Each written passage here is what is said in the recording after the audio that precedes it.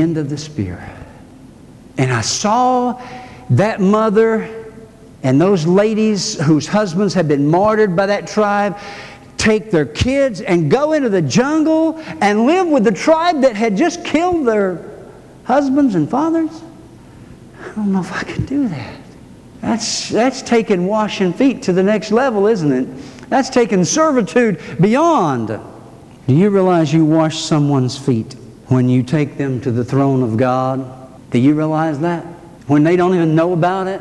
In intercessory prayer, when you take them to the throne of God, you are washing their feet, praise God. They may never know you prayed for them. They quite likely will get the answer to their prayer and never know that you're the one that prayed it. You'll see them and you'll see them get blessed with what you prayed for them, and they won't even know that you prayed it for them. And you'll rejoice. You'll rejoice because you'll say, you know what? I have learned how to wash feet. Hallelujah. When you learn how to wash feet, Jesus says you're going to be happy. Because you realize, I have matured, I have grown, I am stronger now. Oh, take me back a year or two, I couldn't do this. I'd go tell the pastor that needed to be done. Now, I don't need to tell anybody. I can do that. I'm strong enough. Yeah. I'm mature enough in the Lord. I can handle this. I can do this. I was preaching this same message in a church one time. And I was looking around for someone to use as an illustration. And that morning when I'd come into the church, went in the men's room, and there was a mess. It was awful. I mean, whoever left that mess there needed a doctor. And I said, perfect. I'm going to leave that. Let's see if anybody knows how to wash feet. And so I left it, and people would come in. Some of the guys would go in there and you'd see them come right back out. Like, I didn't see that. I didn't see that.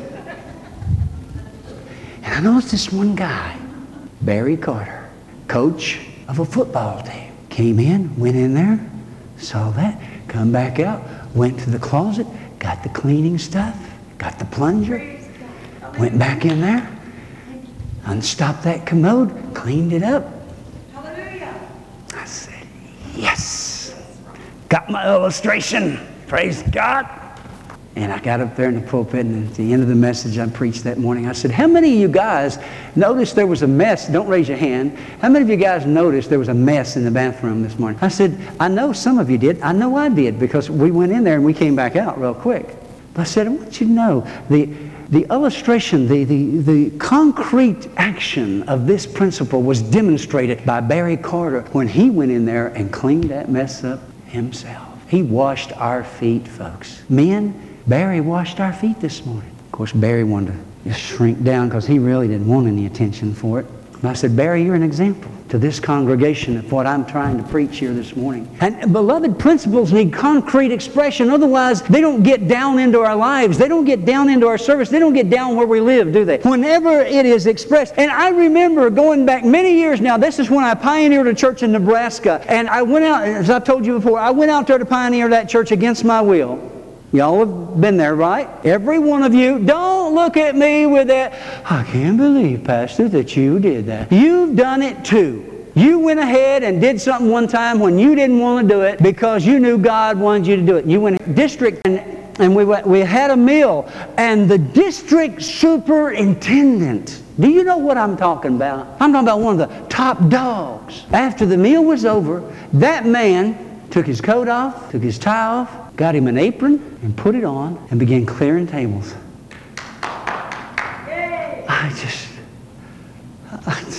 I was flabbergasted. And he enjoyed it. It wasn't like I've seen some people, well, why don't somebody do something about this mess? My goodness, I can't believe it. No, he was actually happy doing it. Man, talk about a lesson in humility. I have never and never will forget that one.